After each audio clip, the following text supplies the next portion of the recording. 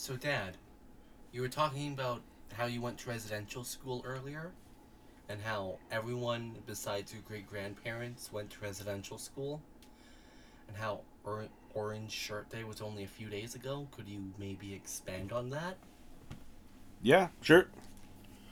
When I was 12, 13 years old, I went to residential school. I went to Labret Indian Residential School. That's what it was called at that time, Capel Indian Residential School, QIRS. And it was that way until I left the school. And after that, that's when the school changed it to White Calf Collegiate, their name. The thing is, when I went to Labret School, it was run by First Nations. It was actually run by the Star Blanket Cree Nation.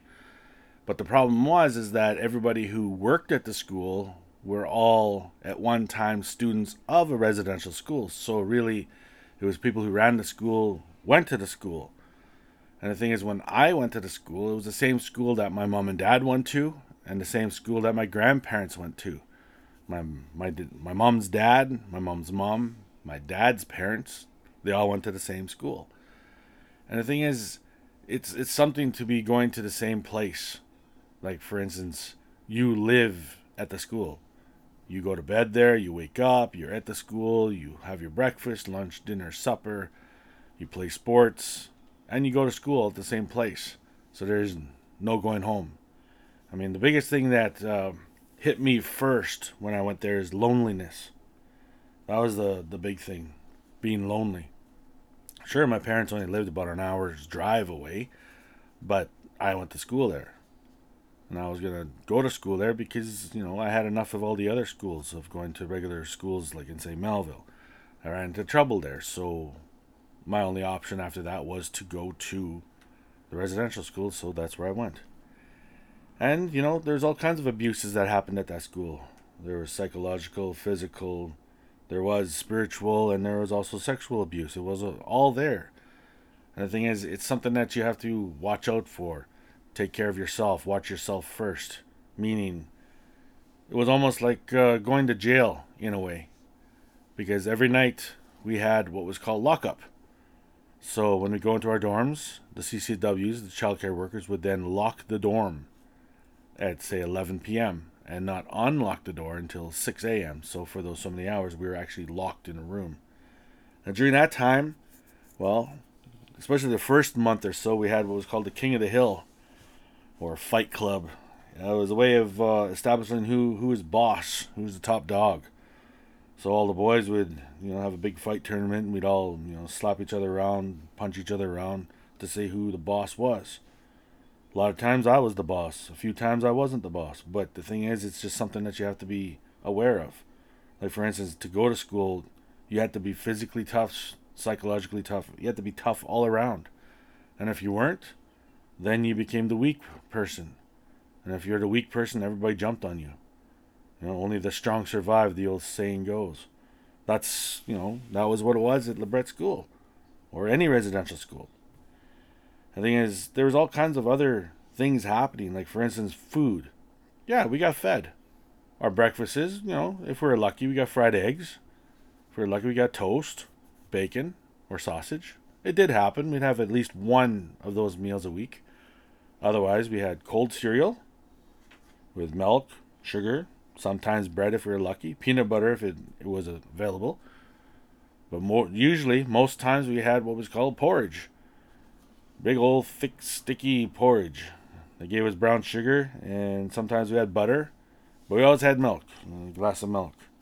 And the thing is, every morning, usually had that same old oatmeal. Sometimes they had toast, sometimes it was bread, but we got fed. Lunches, well, they ranged. Sometimes it was a sandwich, sometimes Friday was always fish and chips. We always had fish and chip meal on Friday. Weekends, it was more laid back kind of cooking, hot dogs, hamburgers, that kind of stuff. Throughout the week for our lunch, it ranged from, having, sausages, pierogies, that kind of stuff, and smokies. Supper time, it ranged. But usually, at least once or twice, maybe 3 times a week, we'd have boiled sausages and boiled potatoes. That was a staple meal. And the thing is, it wasn't really the cook's fault. It was just that's what was on sale and that's what they were serving. So if you didn't play sports, you were stuck with what the cafeteria gave you.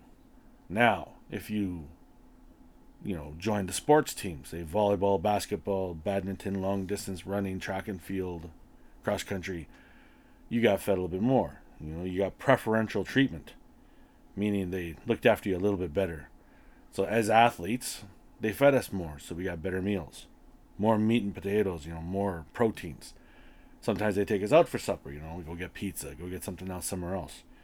But that was the trade-off. If you didn't play sports, you didn't get that. If you played sports, you got a little bit of perks here and there. So, I joined basketball, I joined volleyball, I joined every sports team there was. I was in there. Just because, we had preferential treatment. But in a sense of joining those teams, we were also putting ourselves up against more possibility of, things that could happen. Like, for instance, there was as they call it, hazing. You join a new team, they haze you. They have to do something physical to you to put you into the next team. There's all kinds of weird crap that happened there too. I mean, the coaches actually wanted it to happen. They liked it. They physically watched whatever happened. That's what the coaches did. There's 3 or 4 coaches that are real, as I say, kindly using the words asshat, dickhead, bad person. So it was a training school for psychopaths in this? No, it wasn't a training school for that. It was, they got away with a lot of stuff because the boys and girls that went to school there wouldn't say anything. And if we did, it was hushed. It was, shh, be quiet. Because the way that you were talking, it sounds like it was like some sort of hyper-Darwinian exchange of survival of the fittest. In a sense, yes. Yes, it was. And the thing is, it was made that way right from the beginning of what residential school is. Back in the 1880s. When it first started. When they first started that, what it was to kill the Indian within the child. To change that First Nations child and make them Canadian. Make them more European. Make them white. Make them think like a white person. A Caucasian. Like the government official. Yeah, like a Caucasian. Well, in a sense, yes. But the reason why they did that is because they didn't want us to be who we were. They wanted to change us. They wanted to make sure we would disappear so we'd be just absorbed into the country so they can take everything else away from us. So that's what residential school was. My grandfather, my dad's dad and mom went to school there. At the time it was the industrial school. So that's when they went there. They didn't really get tuned. They taught them how to read and write, basic math, basic stuff at the time, up to grade 8. And they were taught, a vocation. My grandfather was taught to be a farmer. My grandmother, Flora Dumont, she was taught how to be a cook. Oh. So they basically trained her to be a cook. So when she graduated from school, they were actually forced to get married. For instance, they took a farmer, my grandfather, Willie Uzichby, took him to the chapel of the school. They grabbed the cook from the girls' side, took her to the chapel of the school.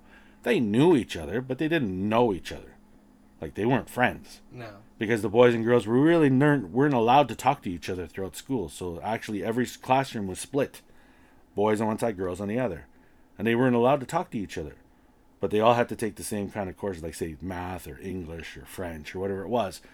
Boys would be on one side of the room, girls would be on the other. So besides the occasional, hi, hello. That's basically what it was, walking down the hallway. And when they were walking down the hallway, if you saw your younger sibling or younger brother, if you waved at them or made acclamation, or acknowledged your sibling, a nun or a priest would then come up and slap you, hit you, do something else to you, or scold you because you weren't allowed to talk to your younger brother or sister. Oh.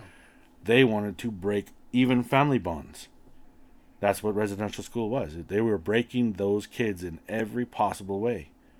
And the thing is, if a kid got too worse or pushed it too far, they were, eliminated. Yeah. There's all kinds of bad stories about that.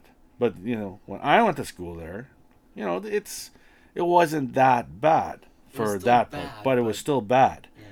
Meaning, we had, like I said, talking about the sports teams. So I joined the volleyball team. And our first volleyball tournament, we went out to go play. And on the way back, they started what they call their hazing. I'm not getting into too much details, but it was, sexually oriented. Oh. And it wasn't fun. And there was no penetration or anything, but the act was still done. And the coaches are in the front laughing and carrying on. And when I took this up to, because I was the one student that said that's wrong, it shouldn't happen, I went up to the administrator at the time. The administrator then came down on the coach, which then turned around and came down on me. Oh. So as they say, poop flows downhill. Well, I found out pretty quick that you don't stir the boat without paying a consequence. So I was already a tough enough guy already. It just made me more tougher. Oh.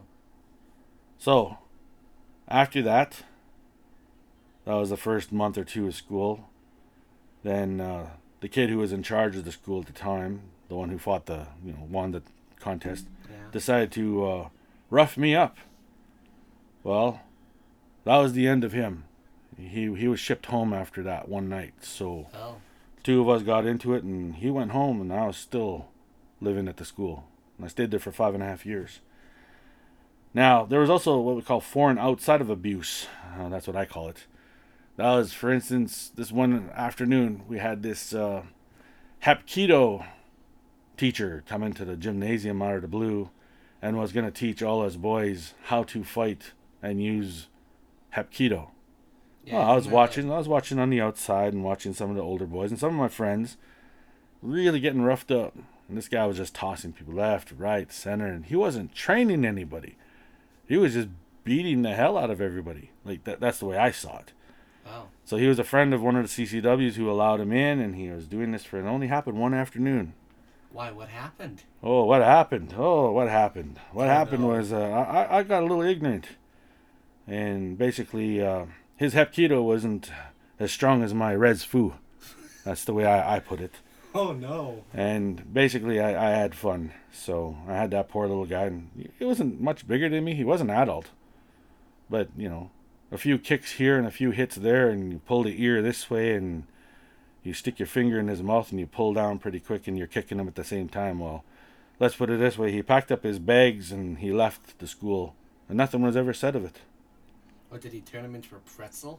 Oh, I just roughed him up pretty good and sent him on his way. And nothing was ever said of it. In fact, it wasn't even reported. I mean, what is he going to say? Well, I wasn't asked to come to the school, but I came to the school to do it. And I was roughing up kids, hurting kids, He would have been in more trouble than I was. Yeah. And I wasn't even an adult at the time. I was still a minor, but, whatever. That was one of the, what I call foreign outside abuses. Then there's, one that happened, and it was a very hush-hush, bang-bang. They took all the bad boys of the school, and I was on the list of being one of the tough guys, so I was involved and volunteered to it. This was never reported. I don't even think if administration even knew about it, or in CCWs. Maybe some of them did, but not all of them. Now, they had this team came in, and they're using tasers. First round of testing of tasers. Those are zap, The ones with the prongs? The ones with the prongs, they shoot those ones, or the handhelds. Oh. And they were testing them on us. And at the time, there were no regulations or levels, so they were just testing on everybody. Bang, bang, bang. There were 6 of us. And each in turn, one would fall down and do the wild chicken on the ground. And it came to me, they zapped me, and no effect. They did it on 6 different levels and had no effect on it, except for the fact that it put me into a very enraged state. Oh. I became very violent. But, I mean, that's that incident. And nothing has ever been said about it. I've never asked for anything for it, but it did happen. Like, there was no zero checks and balances from the school side of it for what happened. I mean, not everything was bad. There's a fun side to it, too. I mean, for instance, we got to use rollerblades at least 6 years before they came out in the market. Mind you, some of the prototypes we were using were kind of rank. Oh. Like, for instance, no brakes. No They're brakes? straight flywheel fast. So here we are skating around in our gymnasium full out, and there's no brakes, no nothing. How do you stop? You don't, so you hit the wall. Bang! No, Oh, not even like the side turn. Not well. They weren't really that great to go side to stop because you do that, you'd flip and roll over. Oh no. Like there was no like some of them you press on the back and there's a little pad or something at least to break you somehow. Not with those first ones. No. There was some that had double blade, like double wheels. Oh, so Or kind of two like wheels. the retro ones from Yeah, like the 50s. yeah, from the 50s. 70s? Different kinds. Like this company came in and they had like 3 different styles of rollerblades, and we kept them for about a month or so, a little over a month. We were getting pretty good skating with them, but I mean, that was the fun side of it. There wasn't all just bad. I mean, like for instance, like I said, like when you're joining any of the sports teams, you got preferential treatment, and with that, there was the abuses part of it. Like for instance, volleyball. I mean, me and the volleyball coach didn't see eye to eye whatsoever.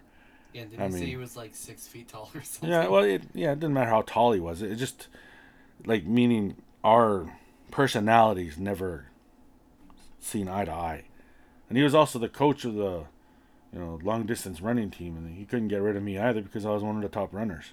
Oh. I could run 10 kilometers in so many minutes, 20 kilometers. I could run a whole marathon, full out run. That's how I was. I was a long distance runner. I mean, me and that guy didn't, like I said, we didn't see eye to eye, but it was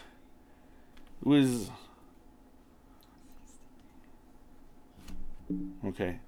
No, like I said, it's something that you have to go through. Like for instance, it's like a coming of age.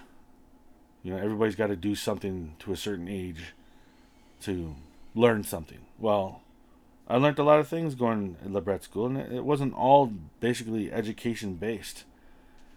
I learned how to deal with all kinds of walk of life, meaning it didn't matter if you came from a rich family, a poor family, you came from a local reserve, or from way out in the middle of nowhere.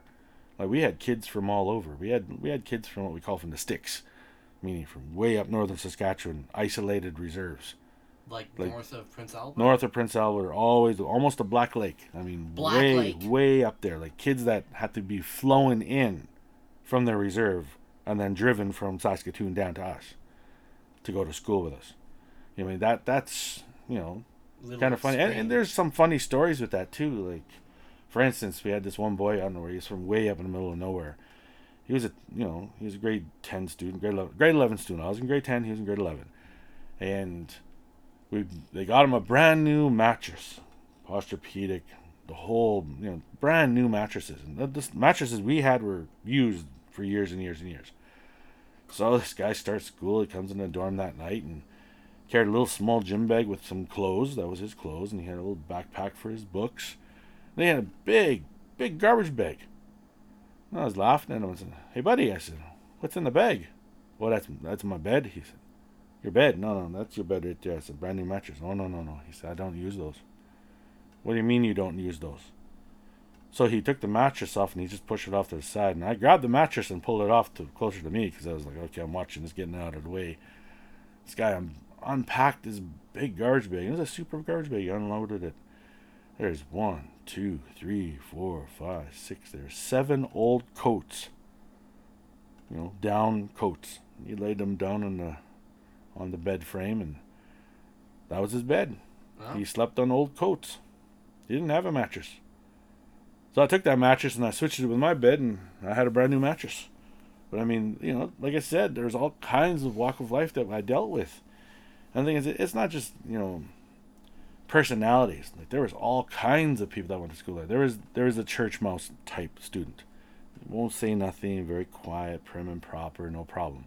Always in the chapel. Yeah, or no, not so much in the chapel, but a little bookworm, Mousy, meaning very quiet, kept to themselves. There's boys, and there was girls, same way. And then you had the super nerds, the awkward ones, that if you looked at them, their eyeballs would go up or down. They couldn't look at you. They're so awkward and backwoods and just not comfortable with anybody that they would even eat alone in the cafeteria. Wow. We had big round tables where 12 kids could sit around the table. Then there was 2 tables in which that's where all the oddball students would go and eat. And there was a lot of them. They'd all sit in their own tables with each other, and they'd kind of look at each other and kind of shoulder check each other. And then you had the kids that, it was like prison. they'd put their armor on their plate when it comes to mealtime, and they grab their fork and they protect their food, and they'd protect it as they're eating. Wouldn't let anybody come near them. Oh, they growl at you. That there was that type. And then you had the average student, the ones that are nice to get along with. People considered me to be in that average student part. I was friendly with everybody. I didn't start anything. That's what they told me. That's what a lot of people said. I consider myself to be a lone wolf myself. I didn't really give a crap about anybody else. But I didn't let anybody get beaten up or anything. That was the thing. I was more like I policed everybody. Kind of guy with the morals, kind of thing. So you were the pendulum that kept the balance? Well, I tried to be. It didn't always work that way, but I tried.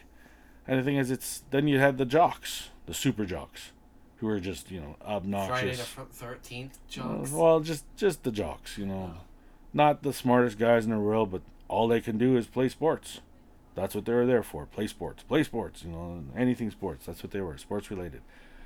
And, some of them were decent and some were real a-holes. And they looked down upon everybody.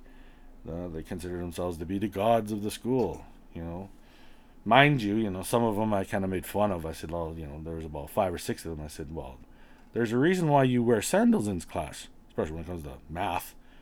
Because you need to count your fingers and toes to, do basic math.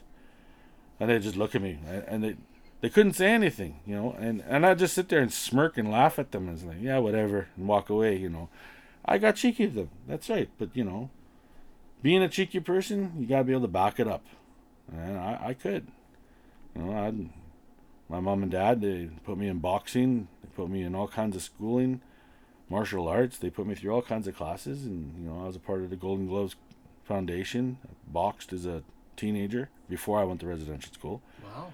So, I could protect myself. I could handle myself. If it push came to shove, it didn't bother me.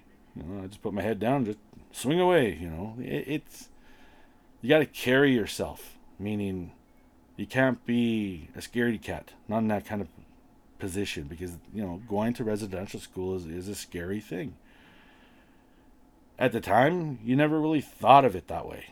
But now, since I've been out of it for so long, and the stuff that I've seen and the stuff that had happened living there, it was dorms. There was 35, 45 of us in one room with a bunch of bunk beds.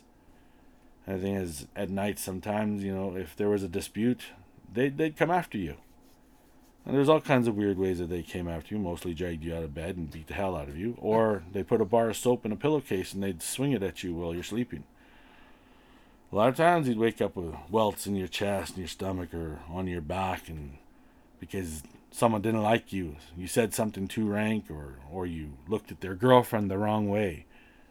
And that's another thing too. Like they always say, were there any of that kind of stuff, boyfriend, girlfriend? Yeah, certain students did do the boyfriend, girlfriend thing. But a lot of us didn't do that because we considered ourselves to be family after a while. It's like, for instance, the ones who were boyfriend, girlfriend at the time in the school are still married today. Oh. And there's several couples that I know of that were couples during school and are still couples today. And then there's, what we call the lifers, the ones that went to school their entire life. And today they don't have a home, meaning they don't have a home life. They don't know how to be moms and dads. They're still lost. Oh. Because that's another thing that the residential school was to break that family bond, to take that away from everybody. For instance, like my great-grandparents, Alec and Megan Uxers, the one I lived with, my mom's grandparents, they lost the ability of being a parent to their children because their children all went to residential school. After they came out of school, then the relationships started to go back, mom and dad, mom and kid, that kind of. But when they first came back and while they were going to school and they'd come home during the summer, my mushroom used to always say that was a very difficult time for him because he wanted to speak to his kids in Cree and they didn't understand him. Or they were afraid to talk back to him in Cree. So my mushroom had to learn English. My cookum had to learn English to teach, communicate with their own children.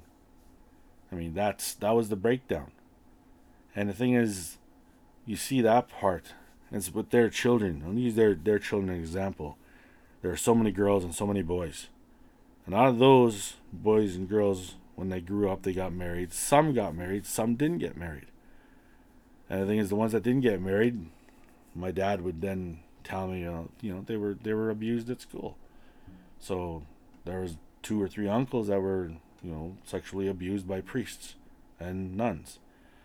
And that was one of the bad things that happened. And from there, that's where the intergenerational abuses started there. Because when they start growing up, then they'd start doing that to their nieces and nephews and their children, if they had children. That bad cycle started. That was generation 1. Then there's generation 2 is my mom. When my mom was about 5 years old, her too, the church came and said, by law, she's got to go to school. So they took her at the age of 5. Wow. And shipped her off to school. And then that's where that started. It's... When I went to school, it wasn't by law. It was by choice. Oh. I chose to go to school there. Well, I ran out of schools because I was being a jackass, but, tough kid, talked back. I didn't back down. And the thing is, I was always that kid that just, if you push me the wrong way, good luck. Because I'd drop the gloves. And we'd fight. I wasn't scared of it. And the thing is, I was a kid with very long hair. I always had long hair. My braids were so long, I used to stuff them in my front pockets. And if someone got lippy over it and called me a girl or something like that, and I'd say, what'd you say? And next thing you know, we're nose to nose, and I said, say it again, say it again, say it again. So they'd say it again, then bang, big fight would happen. No. And I didn't care if the guy was 6 feet tall or 3 feet tall. It didn't matter to me. You're in my face. That's the way I was. But, by going to school at LeBret School, residential school, you learn to tame that beast. Because if you're always going to be fighting, then you're always going to be fighting. And the thing is, it's something like, how would I say, you get out of what you learn. Now, by going to school at LeBret School, I met a lot of people, lifetime friends, and family members. Now, there's a lot of boys that I went to school with, and girls that I went to school at the same time, same grade. And some of us are still friends. We're still talking. We still send messages to each other all the time. And some of us consider each other to be more siblings than our own siblings. I mean, that's the one thing that we got out of it. And the only reason why we consider ourselves brothers and sisters is because we went through the same thing together. We all fought that loneliness together. And when we didn't have family members to console each other, we consoled each other there. We became our own family. We looked after each other. That's one of the good things that I can say out of LeBret School or going to the residential school is the kids that you went to school with, they became your surrogate family. Oh. And some of us are still family together because we still call each other brothers or sisters and brothers. We're siblings. I mean, we're still lifelong friends, and we probably will be for a long time, right to the end. So, with that, that's my kind of story to how we survived residential school. So, it wasn't all grim and ugliness all the way through. Like, there was some good times and, as well as some really rough times. So with that, that's my take on how I survived residential school. Thank you. Thank you for listening for this episode of Hoaxshow.